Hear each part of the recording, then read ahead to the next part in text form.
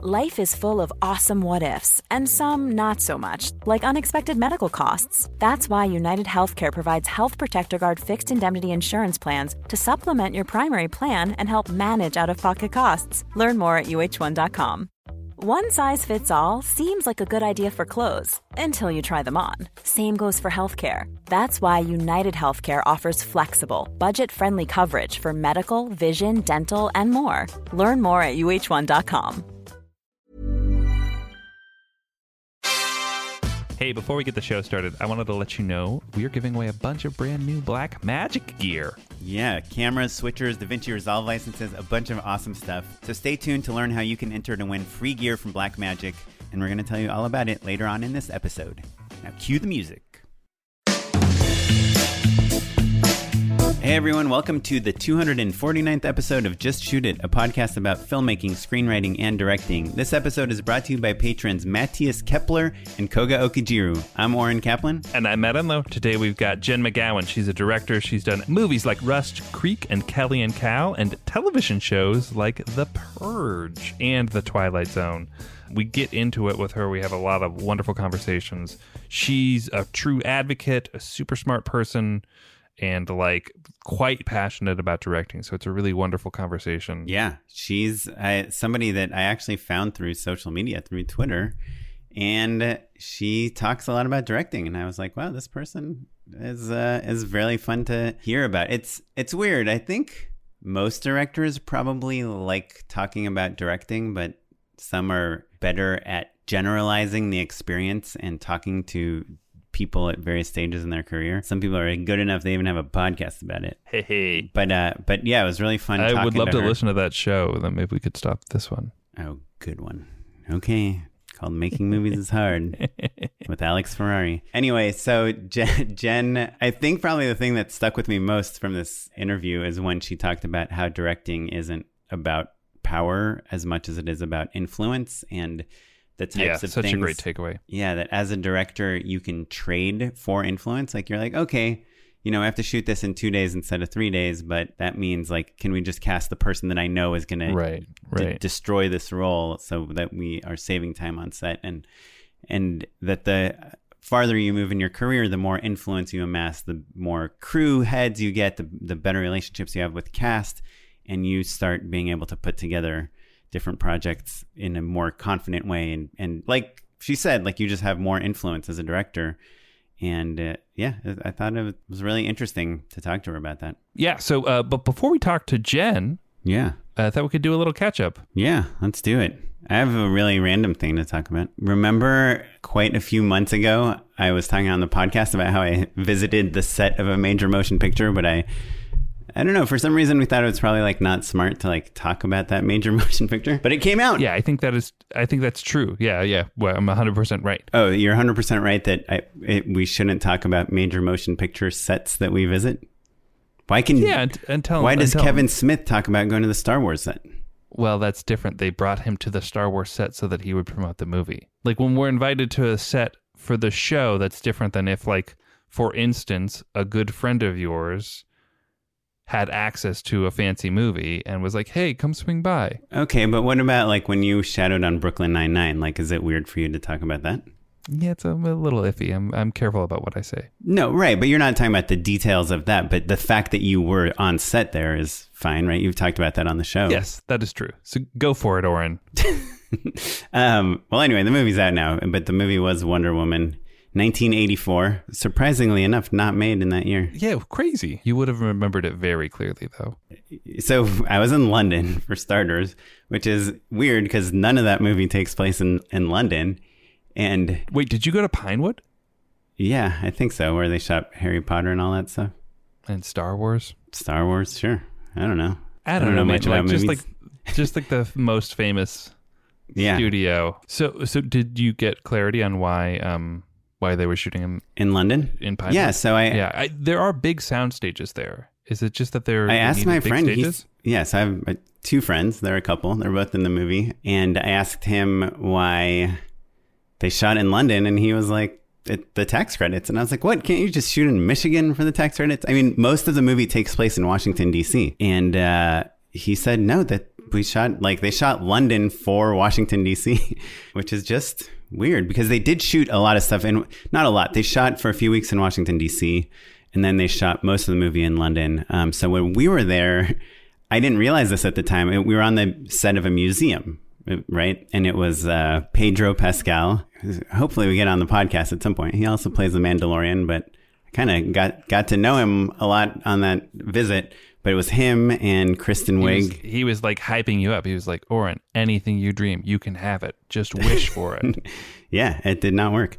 But so it was like Kristen Wiig and Pedro Pascal and Gal Gadot. They were like messing around yeah with artifacts at the museum at the Smithsonian. But I didn't like Kristen Wiig's office, basically. Yeah, like where they're like looking at the various artifacts, and he's telling her what he knows about the things, and then Wonder Woman is like talking. So you saw glasses Kristen Wiig. You didn't see emo Kristen Wiig or cheetah Kristen Wiig. No, it's like Chitara. Is that the character? Now in superhero movies, they don't ever say the full name, the code name of the character, because they're all very silly, and no one will be like, "Call me Chitara now" or whatever. But I think I don't know. I'm not a big Wonder Woman person. Yeah, I honestly didn't know that much about her. But I didn't even know she had an invisible jet. Oh yeah, which I guess everyone knew that. Well, that's from the 70s TV show. Oh, anyway, I want to know, Oren, besides the fun and glitz and glamour of being on a big Hollywood A-list blue chip set, were there takeaways? Were there things where you were like, oh yeah, this is just like what I do?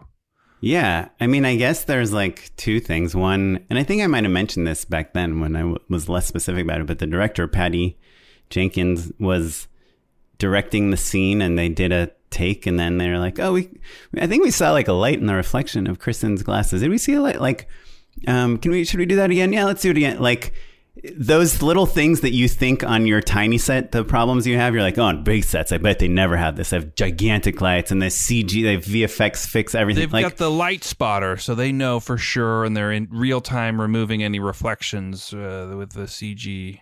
Yeah, modulators. And so I thought it was interesting that they had like the exact same issues. The only difference, I mean, and it's a significant difference, is they just have all the time in the world. Like, They just did not seem to be in a rush. They like shot like 10 different versions of that scene. I find that the more experienced directors are, the more open they are to like being like, what? I don't know. What do you think? Like, let's try it like this. Or you have a good idea. Going with the flow was a cool takeaway. It was cool. Yeah, it makes me think of like when I was at Comedy Central. Sometimes people would be like, well, what do you think? And I was the last person they would ask. But, I'd give my opinion, but in the back of my head, I'm always like, well, don't you have a spreadsheet or right? Aren't you the professional? Or like some like a genius or like rules of wisdom or just like, is it really just going to be the six of us in this room saying like what we think, and then the boss calls it? Is that how this works? And the answer is yeah. That's how it works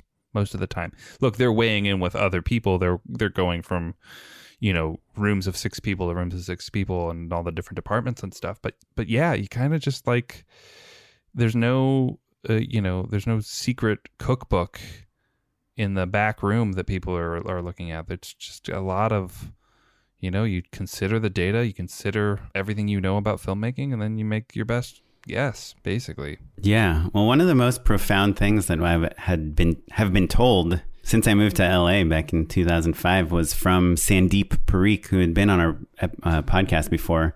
He was like one of the guys on the Guild, and he did a bunch of stuff for various comedy things. But I remember he was one of the first people I met in LA, and I was talking to him about like writers and like, how do you get to that place where you're like this big, successful writer, producer, director? And he was like, dude, we are those people. Like, you want to talk about like the next hotshot writer? Like, that's us. Just go write something. Like, there isn't this like mythical genius that knows everything. It's like, if we do it, then it can be us. And, I don't know that I took that advice so well. Tomorrow I'll get started. But I think, yeah, one of the things that you learn, I think, as a filmmaker is like, anyone can do this. You don't need to be some genius that's always right. You just need to keep working at it and honing your craft. And being related to a very famous person helps a lot too. Well, speaking of geniuses who are always right, I can't wait to get into our conversation with Jen. But before we do that, I want to remind everybody about our Patreon page, patreon.com/justshootitpod. It's the place that you can drop a couple bucks a month on a rolling scale, whatever you want, to help the show grow, keep us going. We've made a few investments recently in terms of a little bit more gear that's kind of busted and needed replacing. You know, the beginning of the year is always when we get hit with all of those different kind of hosting fees. So it's really nice to have the Patreon there to cover things like editing, those fees, and all of the things that help keep our show hot grow. Sauces Matt needs to operate. Mm-hmm. Yeah, they're expensive. Heatness.com for your Just Shoot It Pod hot sauces. I wish. Yeah. So check it out.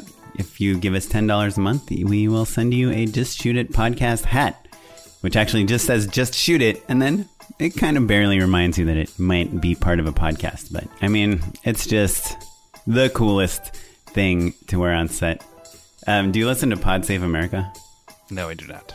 Oh, they have a lot of ads, and the way they read their ads is so specific that I know how to fast forward past them, because I'll hear, his voice sounds like there's a certain tenor to the main guy's voice when he reads an ad that's different than when he's just talking. And I wonder if that happens with us too. Like if someone is listening to us right now, if they think we're in the middle of a Patreon plug or if they think we're talking about the podcast. So. Well, Oren, Sarah puts the music in so that people know that they can fast forward.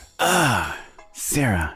That's one of the things you're paying. A gift you were giving everyone is the ability to recognize where you want to fast forward. Right. So. If you're already a patron, then we will email you every week the exact length of our Patreon plug, so you'll know exactly how much to fast forward to skip one of the many hidden perks of being a Patreon. Okay, cool. Should we talk to Jen? Let's talk to Jen.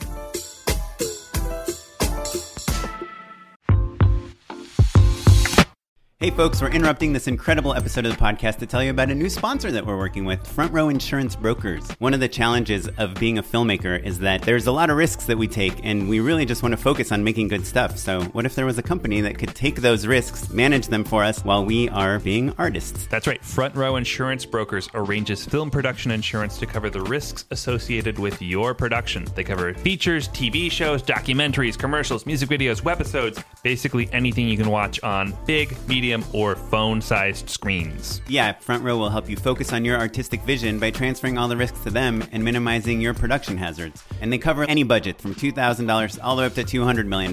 There's nothing that's too small or too big. If you are shooting in Canada, use coupon code JustShootIt50OFF for $50 off your film production insurance.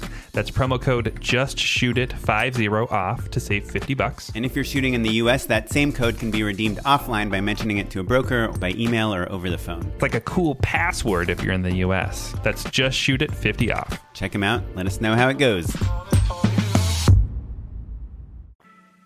Jen, you are a director and you have a movie on Netflix right now, Rust Creek, that came out kind of recently, even though you shot it kind of a while ago, right? 2017? Well, so here's the funny thing. We shot it between Thanksgiving and Christmas in 2017. Posted through 2018. It actually came out theatrically in January 2019, but it came out on a day and date release. So it came out theatrically while it came out on, I think first was iTunes. And, they have these windows where it goes from the various platforms, basically from the most pay per minute to the least. And so Netflix is kind of in that order towards the end of the line. So it's really funny, and getting a lot of congratulations, your movie is finally out. And I'm like, well, it did play in theaters last year, but nobody ever heard of it. So, cool, man. I'm glad it's new. Yeah. Who distributed it? IFC Midnight.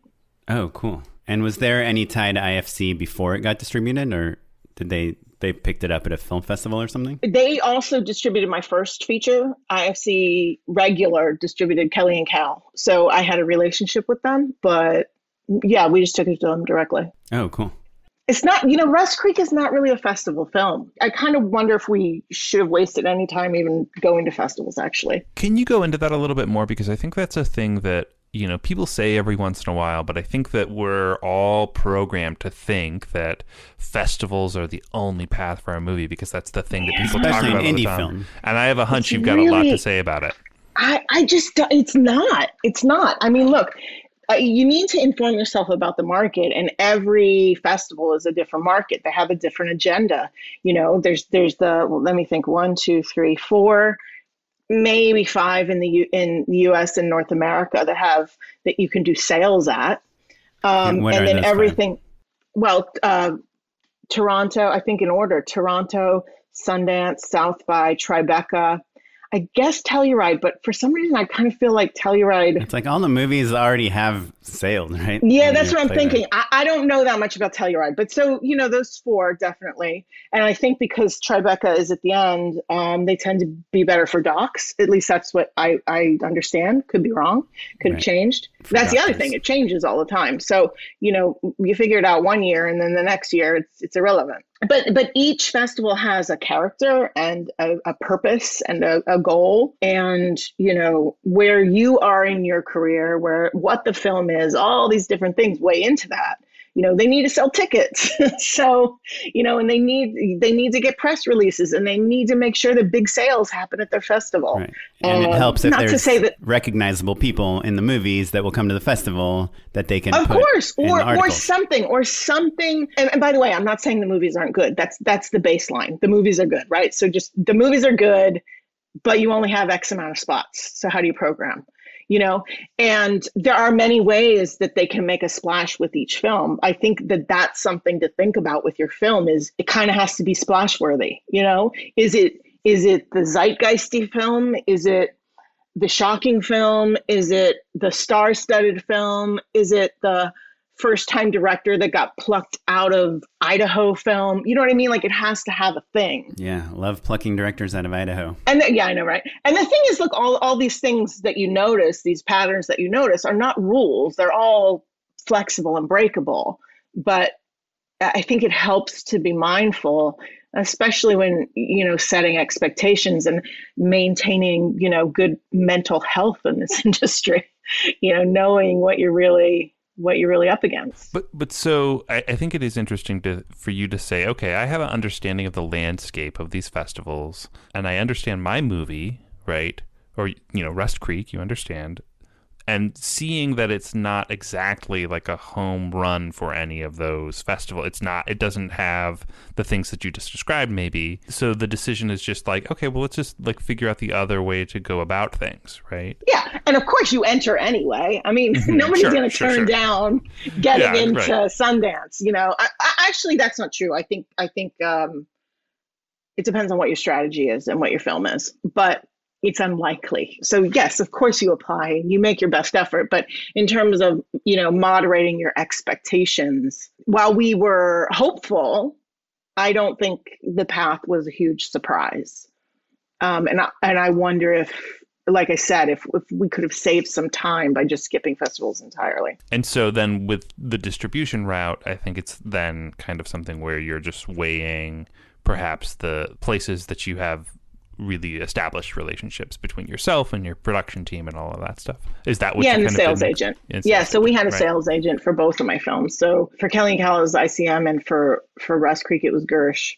And, they do what they do is they use their relationships and their knowledge of the market and everything to try and find a home for it. But certainly the filmmakers' relationships matter too. And so Kelly and Cal, that was your first feature, right? Yeah.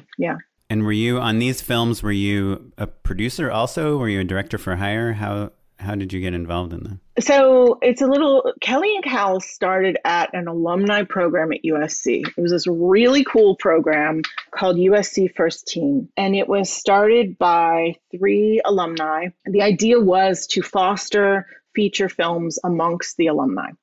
So they put the word out. They're like, look, we're looking for 30 writers, 30 producers, and 30 directors. And we'll organize a scrum to pair you guys, and hopefully some movies will come of this. And I got in as a director. My writer got in as a writer. And basically, they had certain milestones that you had to meet. And as long as you met those milestones, you could continue. They didn't. How did you get in as, I mean, I'm assuming you have a master's, you were in the graduate program at USC. I was in the graduate program, and then I applied. They had this application thing. You apply for this program. It doesn't exist anymore. It only lasted 2 years, and it's really a shame because I think 10 produced feature films came out of it that year. Whoa. It's a major deal. Yeah. Considering they started with 30. So basically the milestones were pretty great. They were like, the first thing was you have to find a team that has a writer, producer, and director. The second thing was you have to come up with a legal contract. You have to have a first draft by this date, a second draft by this date, a production plan by this date, ready to sell by this date. That's it. That's all it was. And if you didn't make the deadlines, you were out. I mean, the first draft is of the script, right? So I'm assuming the writer is doing most of that work to get to that point. So when I met Amy Lo Starbin wrote Kelly and Cal. We completely hit it off. I loved her. I loved her voice. The script that I read of hers, I didn't want to make, but I was like, what else are you interested in making? And that's when she said, well, I have like 30 pages of this movie, Kelly and Cal. And I was like, all right, let's look at that. So I really liked the idea. I thought it was a film that I could get excited about and make well. So we spent, I don't know, a few months, me developing it with her, writing it. And then when the script was done, the producer that we went through the program with, she ended up not staying attached because she didn't have the ability to get it made, which is fine. But she gave us her blessing and we went on, and I found producers, and those were Spring Pictures out of New York. And, when it comes to building a career, there's so much you don't have control of. I look at directing, I think I've said this before on Twitter, but directing is not about power, it's about influence and amassing influence, whether that be on set, in a meeting, in your career. And so with Kelly and Cal, what happened was I didn't know anybody. Sorry, hold on. I want to let's dig in on that a little bit, because I think that's a really interesting, powerful statement that I'd just love for you to elaborate on a little bit more. On the influence? Mm-hmm. Yeah. Yeah. Well, especially when you're working on movies where it's not your money, you're not actually the boss. You're a boss, but you're not the boss. Right, you're plugged into the hierarchy.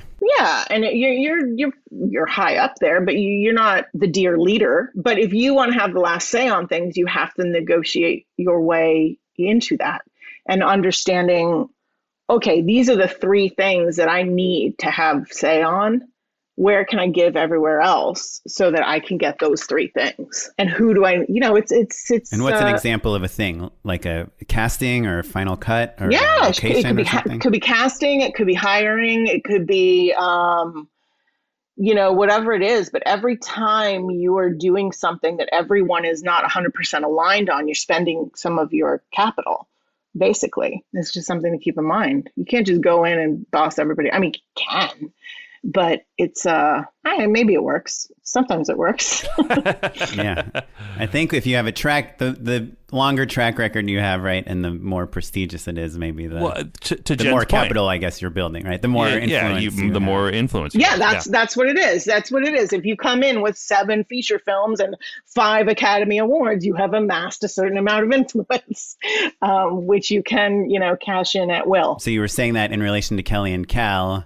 You have Juliette Lewis is in that movie, right? Juliette Lewis. Yeah, Juliette Lewis. So. Yeah, and I just adore her. So, I know what I was going to say. So I was talking about like what you have control over and what you don't have control over. And with Kelly and Cal, I didn't really know any producers, but I told my writer, I was like, I will get this made.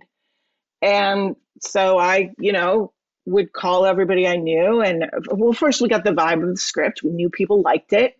We knew people liked my work. We're like, okay, that's a good start. We have essentially a package, take that package to one person and see what their feedback is. And if it, this is was at the time when, I forget what year this was. Let's see, I finished USC at 2005. I think we did Kelly and Cal in like 2010 maybe. And there was no money. There was no money for indie film. So what we were hearing a lot was, love the script, love the film. I don't have money right now, or love the script, love the idea. Can we come on board as producers, and when we can raise the money, we can do it? And I was like, well, that doesn't work. How much money were you trying to raise? Did you have like a number? Ish. And I think that's fair to have an ish number. It's like it can be done for within here. I won't go below this. Yeah, you can and there's no need for it to be above X. But it wasn't going to be it was closer to $1 million than $10,000. Yeah, absolutely. So then this is where what you don't have control over, literally out of thin air, I got a call from Mandy Taggart and Adia Zroni of Spring Pictures. They're like, "Hi, I'm Mandy and Adia from Spring Pictures. We saw your film on the festival circuit, a short film I had done. It was playing really well on festivals at the time. And we were just calling to see if you had a feature you wanted to make." And I was like, when you say playing really well, did it play in one of those 4 festivals that you mentioned? Like, do you know where these producers saw it? I guess is maybe the more direct question. I think, well, in retrospect, I believe one of their husbands saw it at the Florida Film Festival, and then again at Sonoma. That's a good one. I'll tell you, the Florida Film Festival has come up in the last 5 conversations we've had on this podcast. It's super so fun funny. one. So funny how that's happening. Yeah. Anyway, sorry. Yeah. So they called me and I was like, "This is a joke. Like, this can't be real." I was like, "Yeah, sure. I want to make a movie." So I was like, "Look, I have this movie, Kelly and Cal." I was about to come to terms with another producer, but I was like, it's not signed yet. We don't have a deal. Do you want to read it? And they're like, "Yes, let's read it." Sent it over. I think a week later, they called me. They're like, "We want to make this movie." They flew me to New York a couple weeks later. We were shooting within like 8 months. Wow. 6 months. It was nuts. They saw your short. They liked the direction. They were looking for up-and-coming directors. To make. They had finance, and they were looking to make movies within a certain budget. And I lucked out. And were they looking for a certain genre of movie or anything, or just kind of... I actually don't know. I mean, I assume given what we ended up making, they were probably looking, indie drama, dramedy, and seeing what they've done since then, comedy. I mean, but, indie. Okay, cool. Yeah, I mean, unfortunately, it's not replicable. But Right. But there are teachable moments, right? Because I think the thing that it would be easy to hear that story and be like, "Oh, well, that she just got lucky." But you also had a script, right? You had shorts that were already out there, and you had the chutzpah to be like, "Yeah, no, like, let's read it. It's ready to go." I had a plan, and I knew what I needed and what I wanted, and I was very specific about that. I think, a lot of people think they know what they need and they want, but it's actually not very specific. Saying you want to be a director, well, what kind of director? There's a million different answers to that question. So I don't know how you make a decision about what you do with your time on a daily basis if you don't know the answer to that question. But I had hustled for a long time too. So, in order to get that script, I had to first get into that, alumni program. In order to get into that alumni program, I had to give them 3 pitches and my bio and a letter of recommendation, all this bullshit, so like one of the things that one of my instructors at NYU, when I studied there, Paul Urcioli said, actually, this is not going to be a perfect quote, but it was something along the lines of, when you're not working, you have to work harder so that when the opportunity comes, you're prepared to accept it. Yeah, that's great. That's right. great. And also, all those times that you talked to producers and almost attached people and got rejected and everything, they force you to make a presentation that that was ready, right? Totally. So by the time I mean, Spring Pictures calls, it's not like, "Oh, I'm going to get it together." It's already together. No. Oh, it was ready. We had a budget, we had a script, we had a schedule, I had a lookbook. It was like, let's go. You can make it. And we did.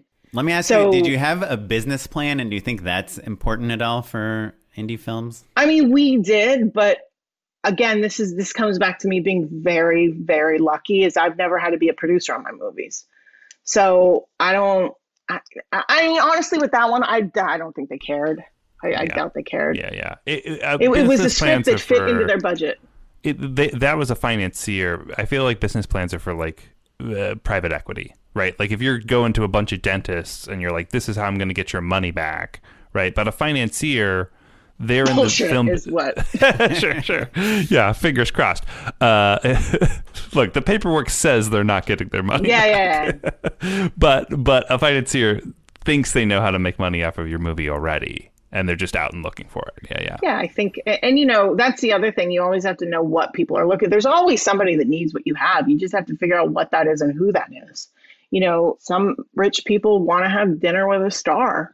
That's why they'll fund a movie, or they want to. Yeah, that's why I became a director. Somebody's bored and they want to have, yeah, totally. And they want to have something to do on the weekend, or they want to impress their friends, or they love cinema. It could be anything. Yeah, I think, and kind of all of the above.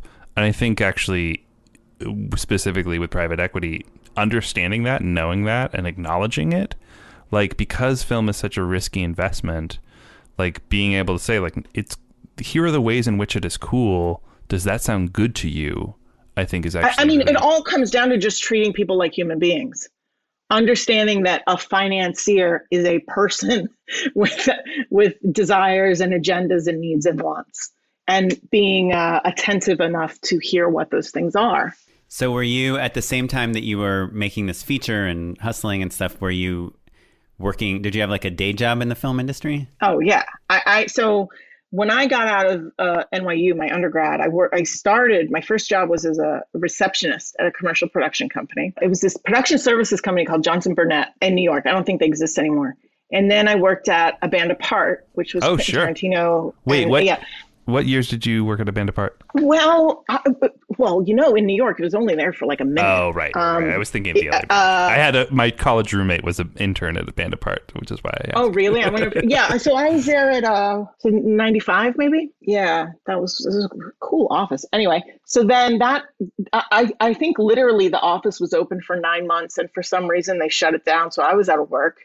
I went freelance, did PA jobs, then coordinated, then production managed, and then produced. So by the time I came out to LA, I, had if I wanted, a career as a commercial UPM and producer. Were you in the DGA as a UPM? No, commercial production managers are not in the DGA. It's something that I think is really a missed opportunity for both the production supervisors and, well, that's the thing. We call ourselves, they would call us production supervisors. So we didn't use the title UPM. But I think it's a missed opportunity for both the DJ and the production supervisors. But anyway, when I got out of SC, I figured I would just do that as my day job. And unfortunately, if you leave for 3 years, nobody knows who you are anymore, and you don't have any contacts, and you're on the opposite coast. And, so I had to step back into coordinating again. Did that a couple times, worked back up to UPMing, and did that probably until a year before Rust Creek. Oh, wow. And so you were directing your own shorts kind of on the side. You were making a living as a production manager, production supervisor on commercials. Yeah. And never the twain shall meet. Like, the people in production had no idea that I was a director, and filmmakers had, I guess they knew I worked in commercials, but nobody really cared. No one cares, yeah. Which is, I like that better, because I tell you, every time you meet somebody on set and they're like, well, I'm actually a director, but... You're like, I don't care. I need you to go pick up the trash right now, please. Yes, direct that trash into the trash can and that bag into the truck. Yeah. It's like they feel like they want you to ask them for, like, notes or something. Maybe it's time to... No, I think it's cool when people tell me. I want to know. I want to know what their dreams are, and I want to know how I can help them. But also, do you want... Yeah, a little bit. Look. Wait, no, really, do you? Yeah, that's why I have this podcast. Yeah, for sure. Yeah. Yeah. I love hearing I don't know. I'll tell you what, when I'm on my 14th hour and, I'm getting screamed at by 3 agency people, I don't give a shit what the PA is working on. I don't want to hear about it right now, but I do. I like to know. And that's a good point. So that's actually a really good point that I think filmmakers, especially aspiring filmmakers, need to understand. There is a time and a place. When you're hired to do a job, you do that job. And when you have built a relationship with people, then you have a conversation about other things. But people frequently misunderstand that, or confuse them, or force the situation. And it's just not appropriate. It doesn't work. Yeah. But I think like a young PA is one thing. But if I hear that like our Dolly Grip directed a music video over the weekend, to me, that means that when he is being a Dolly Grip on set, he cares about getting a cool shot, as opposed to like just phoning it in. And so to me, I think we all work in this business because we love creative people and love talking about creative stuff that are, family is sick of hearing us talk about. So to me, when the gaffer's like, this is really cool. I just did this job a couple of weeks ago, and the gaffer, it was like the Santa Claus related thing. And the gaffer was like, man, that Santa guy is like so good. He's like such a good Santa. For real though, when your crew likes happy. The thing you're making, it does make you so like, that's so much better than an agency note. Like if client is like, oh, we love 100%. It, like, and then the gaffer is like, dude, sick. but you got to keep in mind too, like where I was working. First of all, I was working in really, like budgets that were between like $500,000 and $1 million commercials. Yeah. Okay, there's only so many people that do those jobs, and I needed to pay my rent. Yeah. Nobody wants 2 directors on a set. That is 100% true. And also, like, Band Apart, just for listeners at home, that was Tarantino's commercial company, right? So this is like Cool Kids Club, right? Like, these directors are pretty rich and like pretty like hoity-toity. But also, that was a time when you were working, when early 2000s, that... Oh, it was great. But it was great. That was when directors were kind of assholes, right? Right? Or is that not true? No, they totally were. They were total dicks. But, I kind of didn't care. It had nothing to do with me. My feeling was always, as long as I understand what you need, cool. But if you're going to have a temper tantrum for not communicating your wants, I don't really give a shit. Yeah, for sure. Right, but isn't that the time when like they'd like throw a burrito against the wall because it had onions in it? How dare they? Oh yeah, absolutely. Yeah, and the props department had cocaine, and it was ridiculous. and the music videos, there were tons of music videos, cocaine, and everybody was bringing guns and hookers, and it was bananas. But it was a really good time to make a living in that business. I never had to look for work. It was constantly busy in New York. Let me ask, did it inform your filmmaking now? Do you feel like you learned things that like you kind of picked up little things here and there, or was it more purely just like, understanding a certain type of the business and making ends meet? I think it informs who I am as a filmmaker. I'm not sure it informs my creative. It definitely informs the way I look at the industry, the way I look at the business, because I quite like the business. It definitely informs the way I work on set. I like to work fast. I'm not intimidated by big crews or toys or anything and I've said this to people before, but like when I showed up on Kelly and Cal and there were 2 grips, I was like, what? That's crazy. I don't know. What do you do without 10 grips? I don't know. But that is being a producer, being exposed to production. I think to me, like when you're first starting out in film, one of the best things to do, I mean, it's so obvious, it's just being on set. And something that I would do that I think annoyed many people, I wouldn't go to the director and tell them I want to be a director too, but I would ask like the gaffer, like, how much does this light cost? I've known you for years now. I'm for sure you told a couple of directors you want to be a director. I didn't tell them I wanted to direct, but I might have put them on my email list for my YouTube videos. Look, I think it's, what you're hitting at that I think is really important. It's very important to get comfortable on set. You need, like for me, being on set is so comfortable. I could show up in pajamas and it'd be fine. Like it's just where I lived for a long time. I was on hundreds and hundreds of sets. So that's helpful. The other thing that's really helpful for me as a director is I understand budgets. Right, I understand that those cost. Are creative documents that have consequence. And this goes back to what we were talking about earlier, but if I want X and I see the money's being spent on Y, I can say, actually, I don't need that, but I want it over here. And that's not always something that directors know. Yeah. No, I call it rearranging the deck chairs, right? Like, like sometimes directors or producers don't want to tell directors like what's budgeted where or how much money they really have. And that it feels like they're trying to maybe like shelter you or something like that, like trying to coddle you. But like knowing that you have, X thousands of dollars in camera means that you can kind of like do some horse trading, and maybe art is more important, probably like move that money around. Or this location or that, whatever it is. I think it also puts, now it's particularly useful when I'm talking about bigger, taking meetings on bigger films and taking meetings on television. I think it puts people at ease to know that I understand that sort of thing, that side of thing. Yeah. Though I've definitely annoyed producers with that too, where I'm like, Yesterday you said we can't have the Steadicam guy, even though I could get someone out here for $400, and now we're having a $2,000 client dinner at a restaurant, ordering all this stuff that we're not even eating. Wrap gifts. Oh, wrap gifts break my heart. Every time I see a wrap gift, I'm like, that's an extra shot I could have had. Why are we doing wrap gifts? Yeah. But that's not. People love those water bottles, though, Jen. I know. I do like it when people have like a hoodie or like a fleece. Yeah, hoodies are that's good. a pretty good wrap gift. Anyway, well, so I guess the obvious question, just before we move on to the next movie, sorry, man, I keep trying to squeeze this one in, is like, what about directing commercials while you were, in that world? Was that not anything that you were ever interested in? So I didn't really realize this until much later, but I didn't ever see it as a possibility. It didn't occur to me. For me, I didn't really know this, but I saw that as such a day job, this is where I make my money.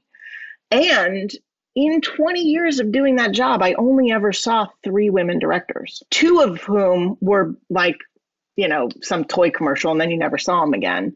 And the other was Peggy Serrata, who's amazing. I didn't see it. It didn't occur to me that I could do that. Also, the bits that I love about directing, commercial directors don't get to do. Which is what, say, we're on our 100th shot. Open the champagne bottle. Casting, editing, the score, the sound design. They get to shoot, but to me, shooting is collecting content. It's collecting the tools and the material that you're going to use to put the film together. Shooting is not making the film. Yeah, no, that's interesting. And for all of you listeners out there that are like, I'm just going to get into commercials to hone my skills and make a little bit of money. It's a whole separate career. And it takes a whole separate career amount of dedication. And in the beginning, you're making just as shit money as you would make an indie film anyway. So you might as well do the thing you want to do. Do the thing you want to do. Yeah. I think also, especially back in the day, the difference between a commercial director and a filmmaker were so drastic. It was like the same way that a TV filmmaker and like an indie filmmaker, they shall meet, right? Yeah, that's true. But now that's not the case. Now people cross over, and I think in the 2000s that was beginning to happen more significantly, but there was still a little bit of stigma on it. The Band Apart, I think, existing actually is proof that the transition was happening, right? But it was and still I think when I was there, I was mostly working for music video directors. I think the only commercial directors that I worked with that did features was the Scott brothers, of course, and Joe Pytka, and he did Space Jam or something. They just seemed like 2 different worlds. Yeah, Matt and I both work in commercials, and we've both kind of segued into commercials on accident. I think through branded content, which is where it's different now. That didn't exist before when I was doing that. They like you said, they were totally separate. Yeah. Well, so you made Kelly and Cal. Did while you were still working as a commercial producer, or in production on commercials. And then how did Rust Creek come to exist? So, and by the way, I have never been poorer than during and right after shooting a feature film. So, ain't it the truth, right? my husband and I joke that every, accolade or award or great press piece also is accompanied by a low balance alert from the bank.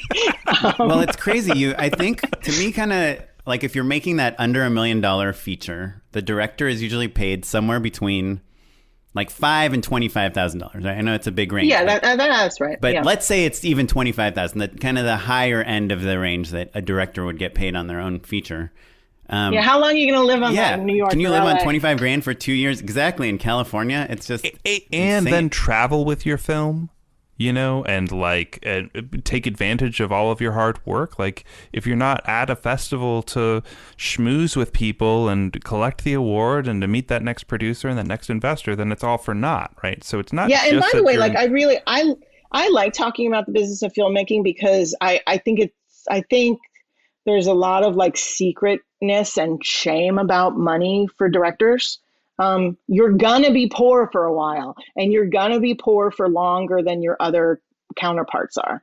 It's just the way it is. And there's nothing wrong with that. When you say counterparts, you mean structure. Your DP producers, friends, your editor DPs, friends, everybody. editors, executives.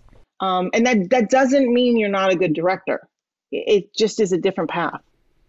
It is interesting. When I first moved to LA, one of my really good friends went to AFI, and I would work on all her short films and stuff. And you see everyone from her class, and like all the DPs, 100% of them are like making good money working on huge things that you've heard of. Rachel Morrison was like in her class and stuff. All these like amazing people. You look at the production designers, they're only like 5 or something. They're all working on huge things. Then you look at the directors doing. The directors. So Drake Doremus was in her class, and I'm trying to think of anyone else that we've heard of them because we, follow this business very closely. But there were 30 directors in her year, and I don't know. They're all doing something. A lot of them work in different parts of the industry. A lot of them have left the industry.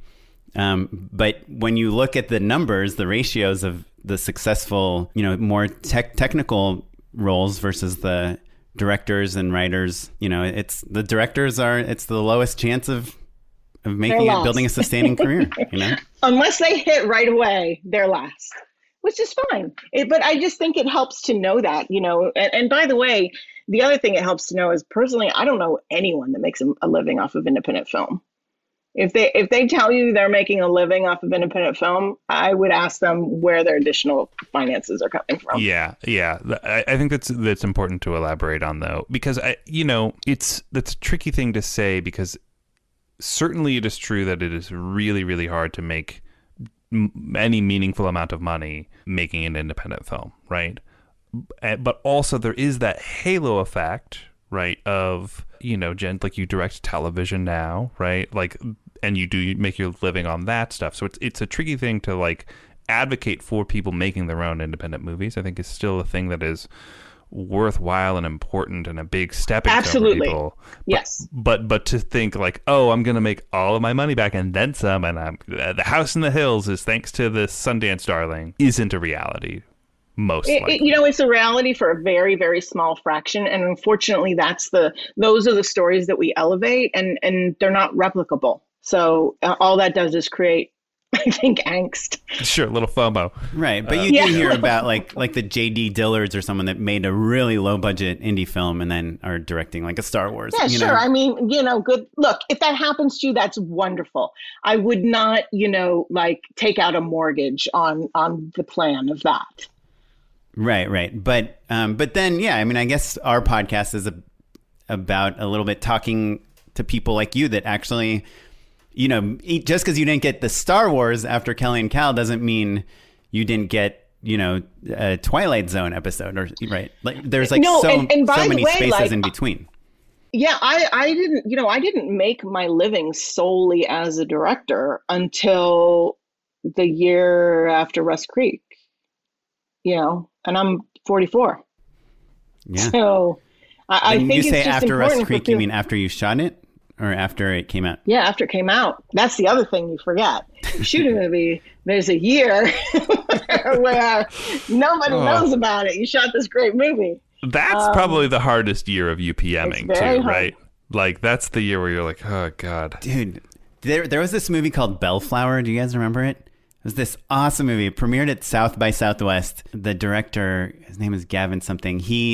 I remember I'd seen the movie. It came out the same time as Another Earth. Do you guys remember that movie? Also like a no-budget AFI film with Britt Marling. Yeah, Britt Marling. Yeah. Really, really excellent film, actually. Oh, the same guys that made the Netflix series, the OA. The OA, yeah. Yeah. Anyway, Bellflower. Evan Glidell. Yes, Evan Glidell. And I saw him. He was on. Remember, Carson Daly used to have his night show, like late night show, and he was at South by Southwest, and he was interviewing Evan Glidell because his movie Bellflower came out. It was a huge hit. And he's like, "What's next?" And Evan Glidell's like, "I don't know." He's like, "Well, are you guys flying back to LA or something?" He's like, "No, we're driving. We literally don't have enough money to fly back to LA." I know. And P. Diddy walks by on the street. He's like, "What's going on here? What's up, Carson?" And he's like, "Oh, we're interviewing this director, Evan Glidell. He's so poor he can't even like fly back." even though he has a movie here. And P. Diddy's like, oh, really? He like takes out like $500 and like gives it to him. Oh, Like, walks man. So crazy. Anyway, that's nice all and this to humiliating. say, I made this like Lifetime movie like very soon after that. And we had one day our makeup artist couldn't make it. And so she sent like a substitute makeup artist. And I was looking at her. I was like, she looked so familiar to me. And I couldn't figure out where I knew her from. And I was like, have we met before? Have we worked together? She's like, no, I don't think so. She was the main actress from this movie Bellflower. and when I realized that, like at the end of the day, I was telling everyone, I was like, have you guys seen Bellflower? And everyone's like, no, never heard of it. Yeah. But it's just, that's it. It's like you can be the star of the South by movie that like makes a giant splash, and then you're the makeup artist on the sub makeup artist. That's okay. Yeah. That's all okay. That's okay is the important thing. For sure. That's all okay. That's how these careers get built. If you don't come from industry family, or you don't come from independent resources, that's what this is. That's fine. Yeah.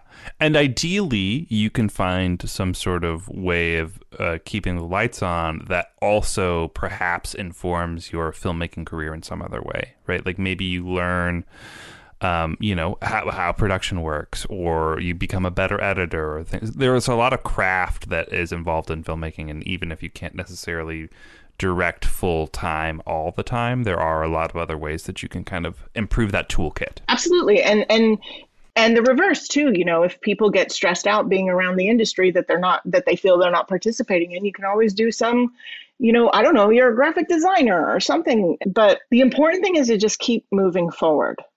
Because you have to keep making stuff, because every time you make something, it opens up opportunities that you did not have before that existed. I think that's a great segue to the other topic I really am curious to hear your thoughts on, which is kind of, you're mentioning making things and kind of keeping this heartbeat of your career alive. And earlier you talked about directors' main power coming from their influence. And so I found out about you not through your work necessarily, but through Twitter. I saw that a lot of people retweeting things you said, people responding. I noticed you were talking a lot about directing. You talked about, directing during COVID and what people think about that. And I could relate to a lot of the things you said, a lot of political stuff, which I happen to agree with. But I guess I'm curious if you see your social media presence as like related to your career, or is just as a fun thing you do on the side? I do. I really do. And I didn't even have Twitter until after Kelly and Cal. And that was because my manager was like, you got to get social media. I was like, oh, another thing I have to do. But now, as you know, since we follow one another, I'm kind of addicted. Like every time I have a moment, I'm like, what's this? Or I have a thought. Oh, let's put it out there. But it's been really interesting. It's another thing that you put out in the world that people reflect back to you by telling you how they see you. It's another thing that it's like a bat signal, it's a bat signal, and you can attract great collaborators and also trolls or whatever. But I think that's what they mean when they say put yourself out there. And it doesn't necessarily have to be social media, but you have to constantly be present. And also people are so busy all the time. I mean, when like if I were to ask you guys right now, hey, I need a DP who can shoot a $5 million film. Can you give me 3 names? Right? You're going to think of the 3 people who you probably spoke with this year. Right? Because they're just in your mind. So you have to be on people's minds. I keep a spreadsheet actually for career recommendations. I do too. So, but is yours color coded? Oh, Jen, look at that. Leveling Matt's up. colorblind. Thanks for bringing it up, Jen. Yeah, it's all black and white. Color coded, absolutely. No.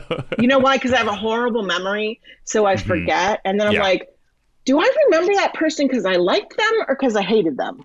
Sure. Yeah. Ooh, yeah, especially on short-term jobs, right? If you're doing a commercial, it's really easy to kind of lose track of who did what. So, but yeah, I think that's really interesting, Jen, about the social media of it all.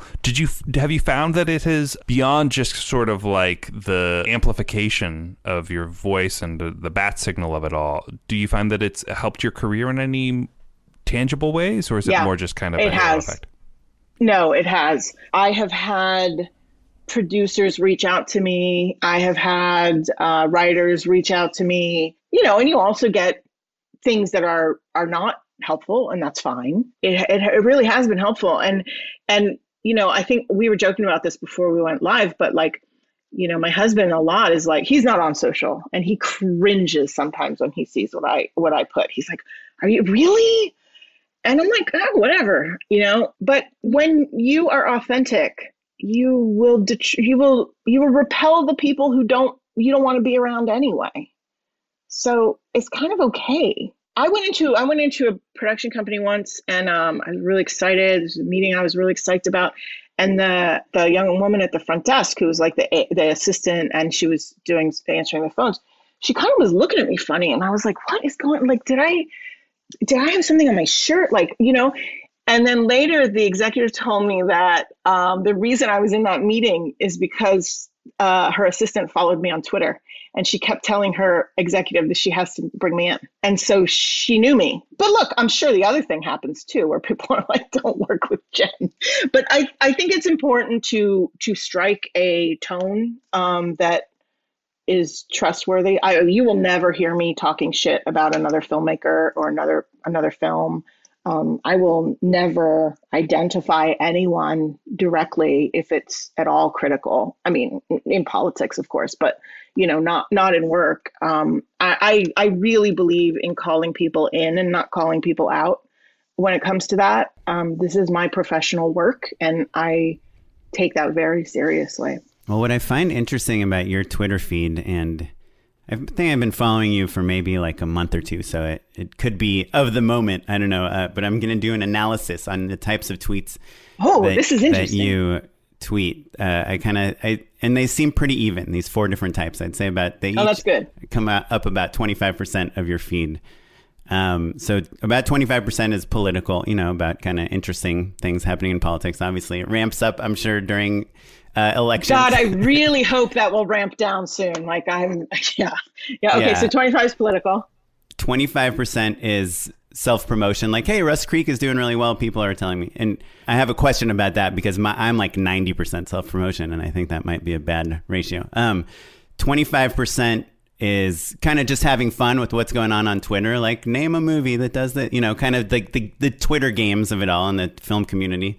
And about 25% observations as a director on the industry or on the craft. That's good to hear. I think I'm comfortable and okay with that. I think that's that feels good to me, because what I think that shows is somebody kind of can get a feel for me, which is important. I mean, look, when you're hiring people, when you're working with people, you need to understand what they feel like to be around.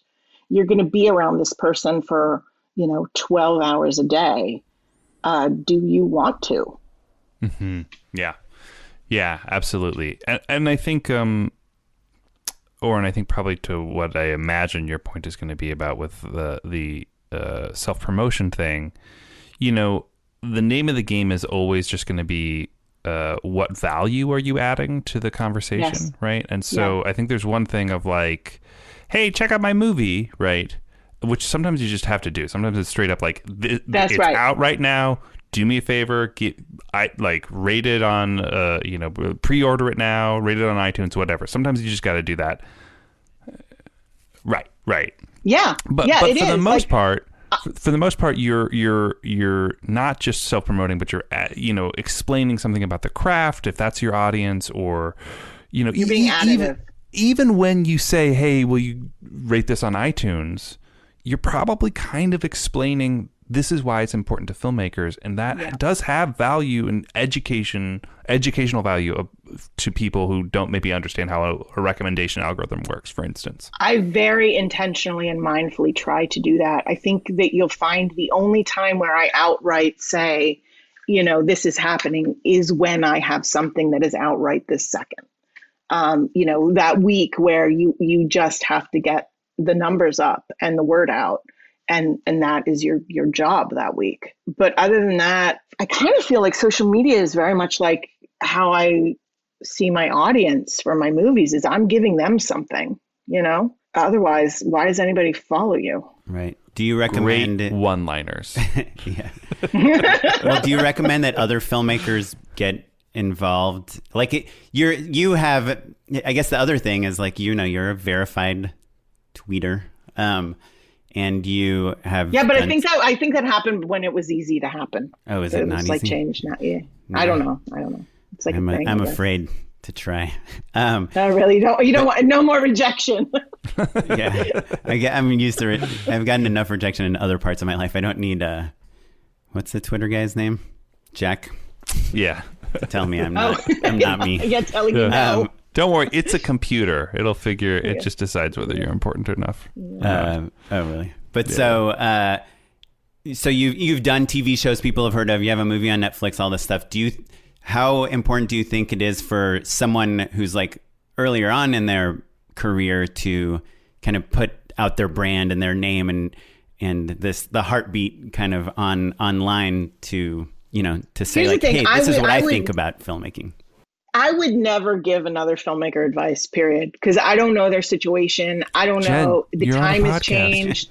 Like, I know, but what I can say is what either does or doesn't work for me. Like I can tell you that. And that worked at a specific time, at a specific place with a specific thing. And I think everybody just has to take from that what they will. Also, if you're not a social person, social media might not be the place for you. Yeah, I think playing to your strengths is important, right? Like clearly you're gifted at Twitter, so of course you're flourishing there. Of course it's fun, right? I once had a manager say to me, every time you answer the phone, you're in such a good mood. And I'm like, well, I don't answer it when I'm in a shitty mood. Yeah. So I see it's your name, so you're either calling to fire me, which I'm hoping you won't because of my mood, or you're calling to tell me about an opportunity. Yeah, but it's like if you're in a shitty mood, don't go to a party. Keep it to yourself. Yeah, it's the exact opposite of my mom's method of answering the phone. She's like, I'm in the middle of a funeral. Can I call you back? But what do you want? Actually, they're not. Yeah, I'm in line to. It's fine. It hasn't even started yet. Yeah. They're just warming up. So I guess my kind of final question about the social media presence and your career is, do you find, like, how do you save time to kind of do the deep work, to like work on the treatments, to find the produce, to write the scripts, when you have the distraction of Twitter and like, I'm assuming other people hitting you up all the time, since you're kind of honestly, I do it all at the same time. So for me, it's really important to juggle multiple things.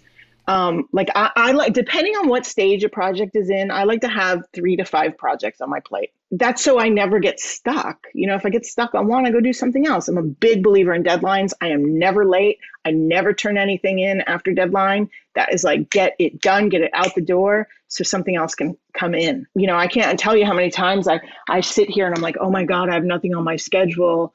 I got to read the script. It's Monday. Oh, I'll read it Friday. You got to read it now, because you got to read it now. You got to get the notes because another script's coming in on Thursday if you're lucky. Well, and they won't continue to come in if you drag your feet on them. So that's a really good point. And this kind of gets back to that, always be making something thing. When you're working now with a team, with reps, you need to give them something to sell. You can't be talking about the same thing that you've been talking about for 2 months. Nobody cares. So let's talk about that a little bit more, because we talk about development and we talk about that kind of phase of your career where you've got a couple things going. What does development mean to you? How do you feed your reps things? What sort of ideas are you generating? Like, talk to us about it a little bit more. Like I did a short film last year because I had a couple of weeks and my friend sent me a script. I was like, I'm not doing anything. Yes. Let's do it. Because I felt like I was just about to I knew I was getting into television, so I was like, I'm not going to have the chance to do this again. Yes, let's do that. Did I need to do another short film? No. Did it give me something to talk about? Yeah, for a week. I just think it's important. It's also really important if you want to stretch yourself. If you're doing one thing and you want to be doing the other, well, you better show something that proves you can make that jump. Nobody's going to just let you do action if all you do is romantic comedy.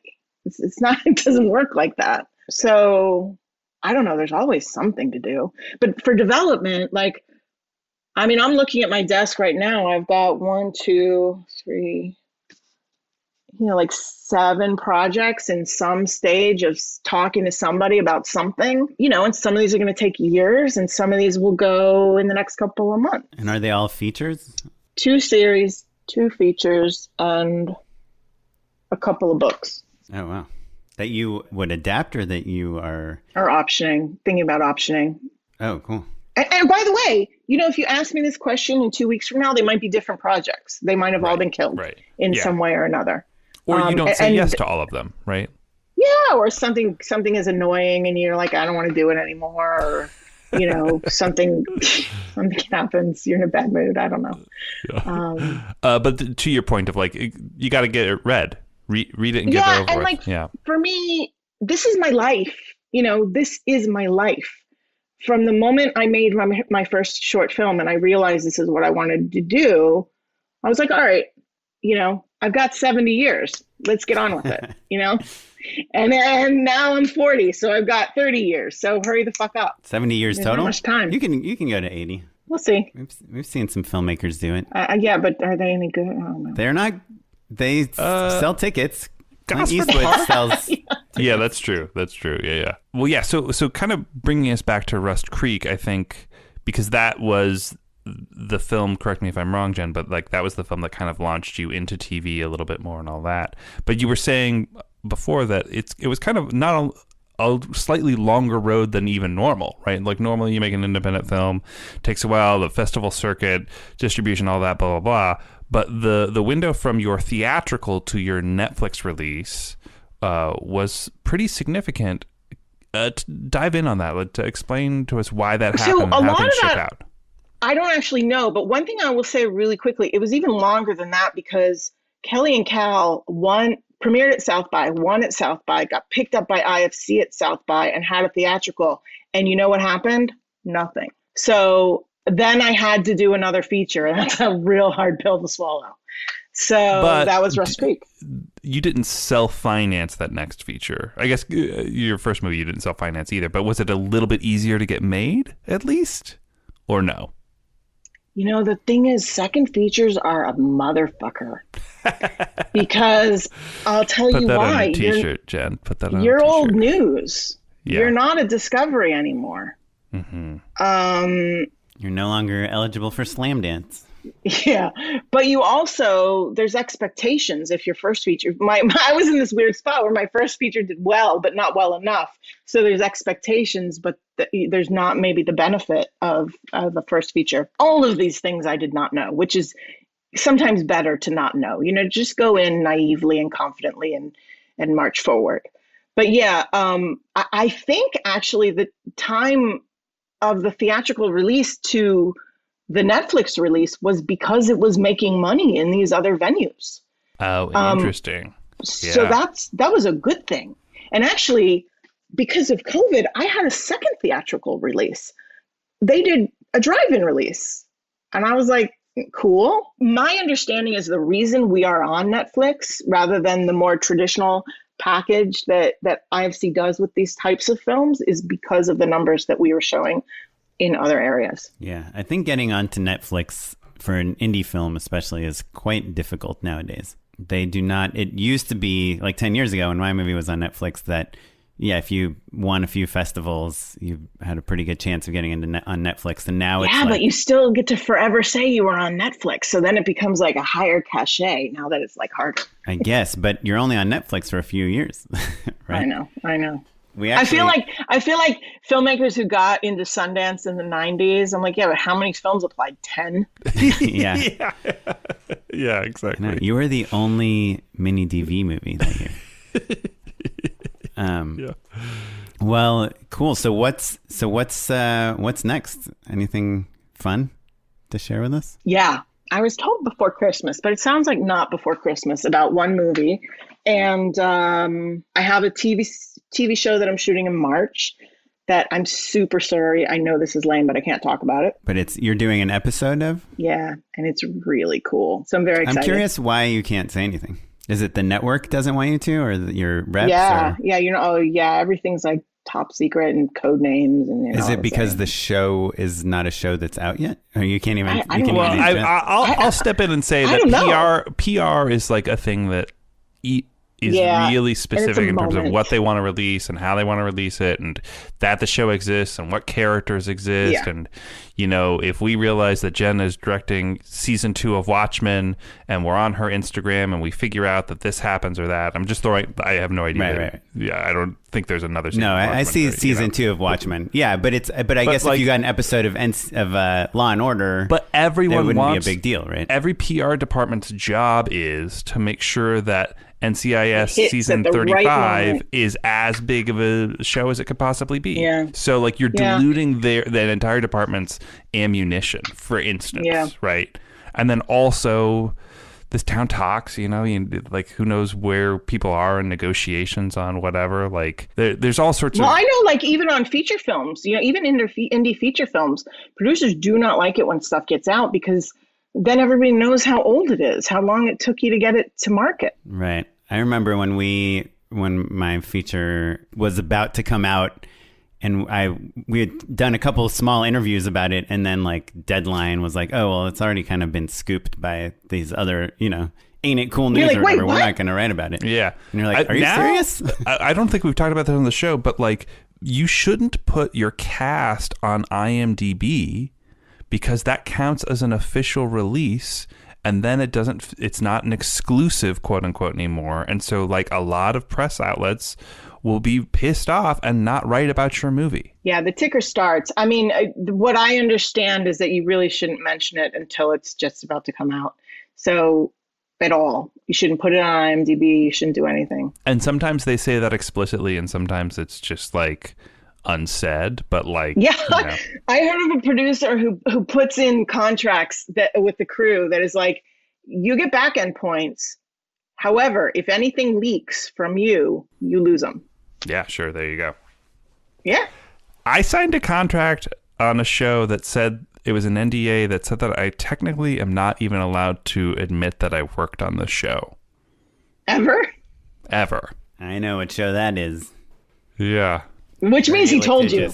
Yeah.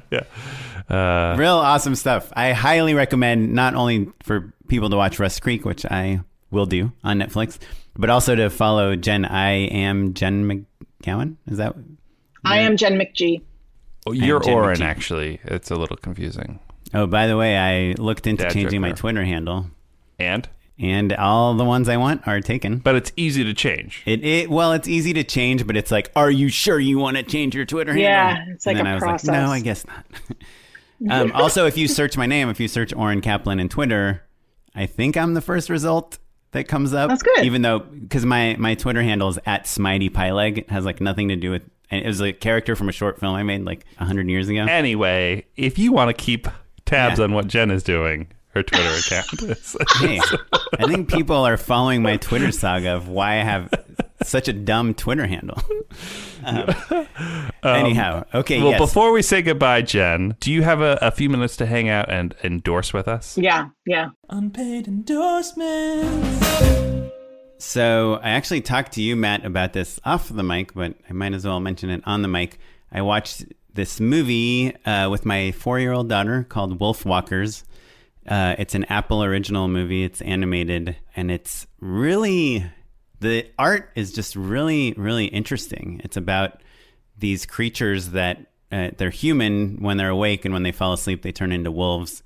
And it's kind of has like a Game of Thrones feel to it, but it's animated, and it was probably a little violent for my 4-year-old daughter. There's a lot of killing that goes on in it, but the art is inspired by I think it's inspired by old Persian art and kind of Celtic art. And what Matt pointed out is like art from before the time they understood perspective, like how to draw perspective. So there's no perspective in any of the drawings. Like there's no leading lines, there's no horizon lines. Everything is just drawn very flatly, but it's beautiful in this weird way. It's really interesting. Check it out. Wolf Walkers on Apple. You can even just watch the trailer and you'll see how they made this whole movie with no visual perspective. I don't even know if I'm using the right word, but it's like there's no vanishing line. You know how there's like kind of 2-point and 3-point perspectives?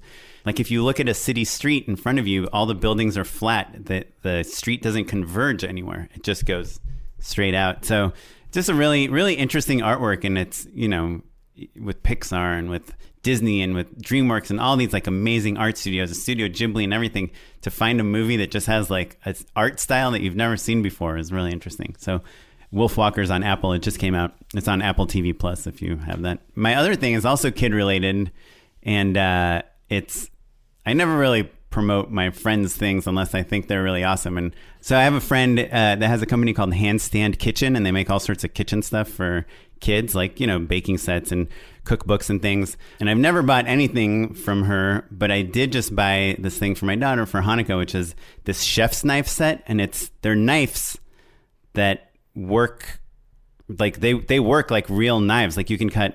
So I gave them to her tonight, and she made like a whole vegetable salad. She cut like cucumbers and tomatoes and onions, and they're somehow sharp enough to cut vegetables quite easily. And they're serrated too. You can kind of cut bread and some other things with them, but they won't cut your hand. My daughter's 4 years old, and yeah, they're awesome. It's a chef's knife set from Handstand Kitchen. So if you're looking for like a Christmas gift or something for a 4-year-old, they're awesome. Or if you're just very clumsy, like maybe it's worth it to invest in some knives that won't chop your fingers off. Yeah. I mean, my daughter still does, like, she'll hold something that she wants to cut, like, and then just put the blade, like, right straight through her fingers. I mean, it's just, kids are so dumb. Anyway. Jen, what do you got? Well, this is kind of old, but I want to bring attention back to it because I just thought it was so cool. There's this animated series called Undone on Amazon. Have you guys seen it? People love that show. I've never heard of it. Undone. It's beautiful. It's beautiful. It's rotoscoping. Yes, I've seen a trailer. And it's got incredible performances in it. It's got a really just beautiful look, and it reminds me of A Scanner Darkly, kind of. Like that style? Yeah, it's kind of that. I remember seeing this short film years ago that was rotoscoped, and it was about this artist who was an alcoholic, and his I don't know, it was just cool. This is just cool. It's beautiful. The script is great. The performances are fantastic. I want it to be really well known, and maybe it is, and I'm just not aware, but it's great, and I think people should check it out. Cast is awesome. So Rosa Salazar and Bob Odenkirk. So good. Awesome. We'll have to check it out. Undone. It's on Amazon Prime, I believe, right? It is. Well, my endorsement is a little more abstract. I just got a new laser printer. Color laser printer. Oh my God, it's a bane of my existence. My wife convincing me to get the black and white laser printer. I'm so glad you said that, because so I'm not actually endorsing the laser printer, because I'm endorsing the decision to get the good version instead of the cheap version of whatever thing I'm investing in. Where were you 3 years ago? Because I have been buying cheap inkjet printers for years. I've spent thousands of dollars on garbage, like pieces of equipment. And it's a mistake that I feel like I've been making my entire life. You know, like I'll buy like the budget version of something, and most of the time it's out of necessity, right? Or out of like a sense of scarcity. So like, look, obviously like this is a privileged statement to be like splurge on the nice printer. But I guess depending on where you are in your life, I was always raised to just try to find the cheap version of the thing, right? And like that ultimately can be super expensive and really dumb. Super expensive. And so it's a lesson I'm trying to reteach myself over and over again, is sometimes just do the research, and like, you know, if you've got the cash, buy the right version, the best version, the industry standard version, invest in that, and then hopefully you're not wasting your money over and over again over years on a thing like a printer. Or like in college, you guys, I bought a used fridge, and we just had rotten food for like 2 years. I saved $50. You know, was the first thing that I learned that on was on buying a really good bed. Yeah, I definitely found a mattress in the alley. Pays dividends. Really good. Yeah, I slept on in college. Everybody had a futon and then they got themselves a real bed, and I just took the futon mattress and slowly got a stack of futon mattresses higher. Princess and the Pea style. I did not buy a real bed until I got married. Yeah. By the way, Matt got married when he was 18, so it's not a real accomplishment. Yeah, I was 12. I was a child bride. So, well, all right. Well, Jen, this was a treat. We could talk to you for forever. Please come back on when you've got the next movie. I would love to. And thank you for having me. This was super fun. One more time, just to remind people how they can learn more about you, what you've got going on. Where are you at on the internet? On Twitter, I am Jen McG, and right now you can see my work. You can see Rust Creek on Netflix. I think you can see Kelly and Cal still even on iTunes. Well, if you want to learn about all of the things that we talked about on the show, you can visit us at justshootitpod.com. We'll have links to all the things that we talked about, a couple trailers even as well, and our unpaid endorsements. And you can visit us, keep track of what we're talking about on social media at justshootitpod. If you want to learn what I'm talking about, all those one-liners I've been alluding to, I'm at Mr. Matt Enlow. I'm on Twitter at Smitey Pyleg. I'm everywhere else at OKaplan. If you have any questions or comments or anything, you can email us at justshootitpod@gmail.com. This episode was edited by Sarah Weirda. Our social media master is Derek Aiello, and our webmaster is Ewan Williams. And the music you're listening to is from the Free Music Archive and the artist Jazar. And thanks for listening. We'll catch you next time. Thanks, everyone. Bye. Bye.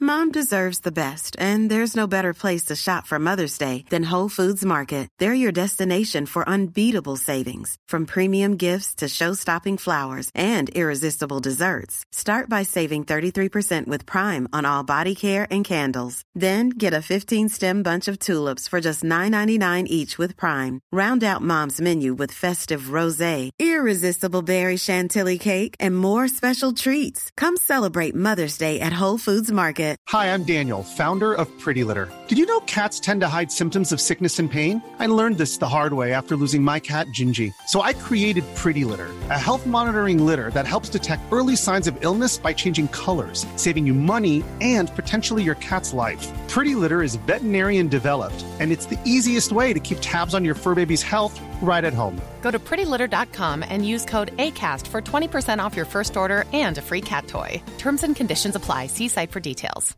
Hey, it's Paige DeSorbo from Giggly Squad. High quality fashion without the price tag. Say hello to Quince. I'm snagging high-end essentials like cozy cashmere sweaters, sleek leather jackets, fine jewelry, and so much more. With Quince being 50 to 80% less than similar brands. And they partner with factories that prioritize safe, ethical, and responsible manufacturing. I love that. Luxury quality within reach. Go to quince.com/style to get free shipping and 365-day returns on your next order. Quince.com/style.